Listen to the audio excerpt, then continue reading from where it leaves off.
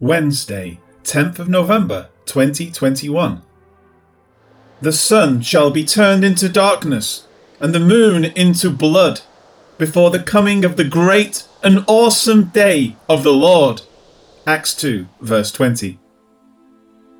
The words of Peter, citing Joel, concerning the pouring out of the Spirit, continue now. This verse exactingly corresponds to the Greek translation of Joel 2, verse 31. The New King James Version translates the Hebrew exactly the same as this verse in Acts.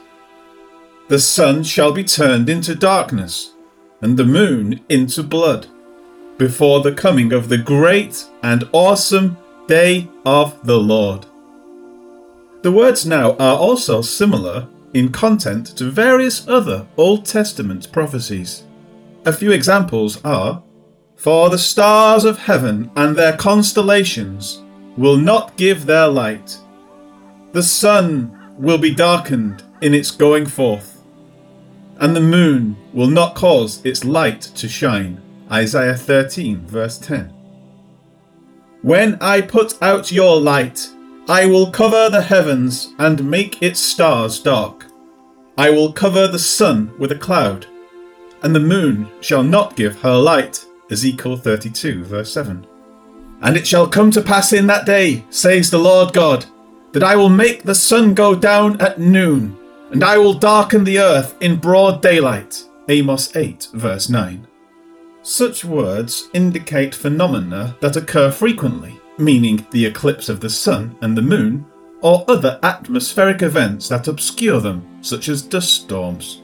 This doesn't negate the supernatural, however, because the events are prophesied in advance. Further, what is probably the case is that these events will be specifically over the land of Israel.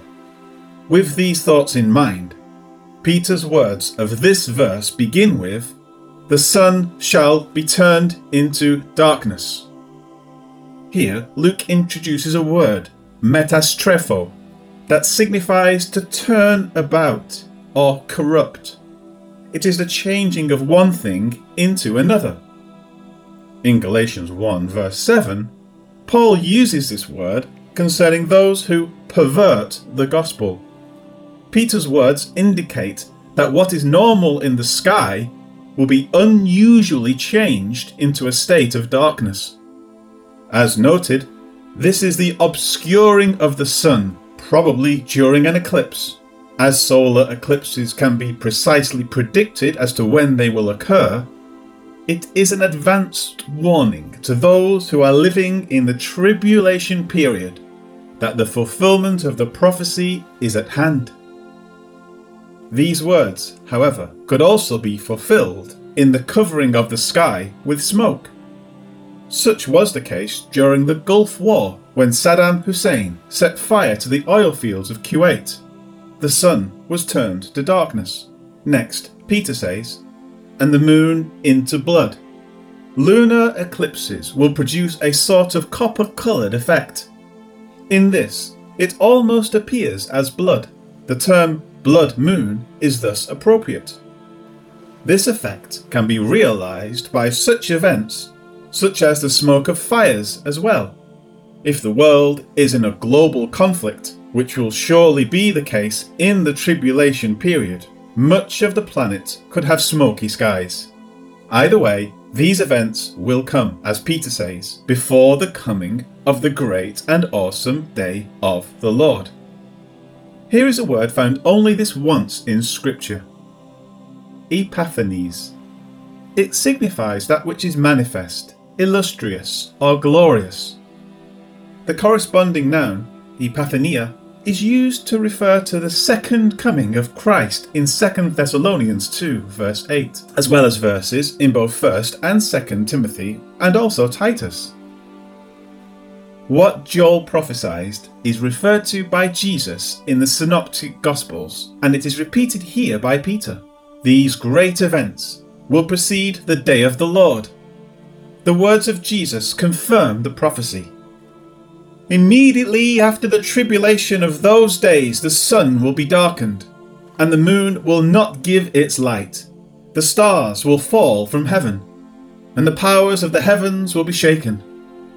Then the sign of the Son of Man will appear in heaven, and then all the tribes of the earth will mourn, and they will see the Son of Man coming on the clouds of heaven with power and great glory.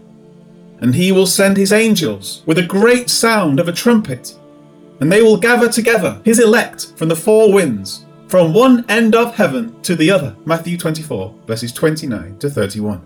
There is a time coming when the Lord alone will be manifested in a unique and terrifying way.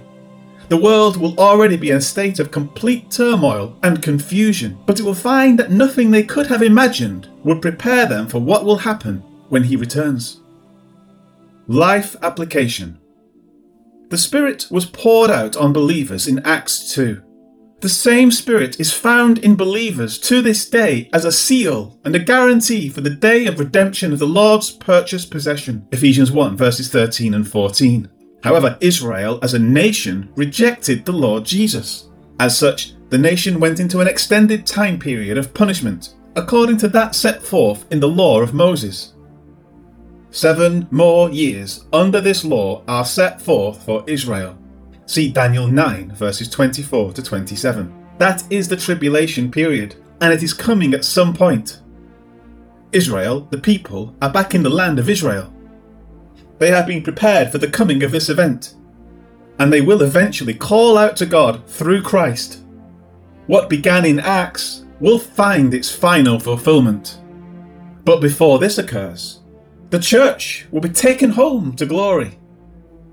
Although it is not for us to speculate on the timing of these events, it is proper for us to be aware of the state of the world in which we live, and the state of Israel, who are key to all of these prophecies. With the coming of modern technology, pandemics, a falling away of the church from sound doctrine, and the re-establishment of Israel, the days are closing in on the time when such events are likely to occur. Let us be faithful to continue to share the gospel and to tell others about the goodness of the Lord before it is too late. We should let others know about the great and awesome Lord who came once to save and who will come again to judge. Let us tell the world about Jesus. Lord God, how exciting it is to see the world heading towards the fulfillment of prophecies made thousands of years ago.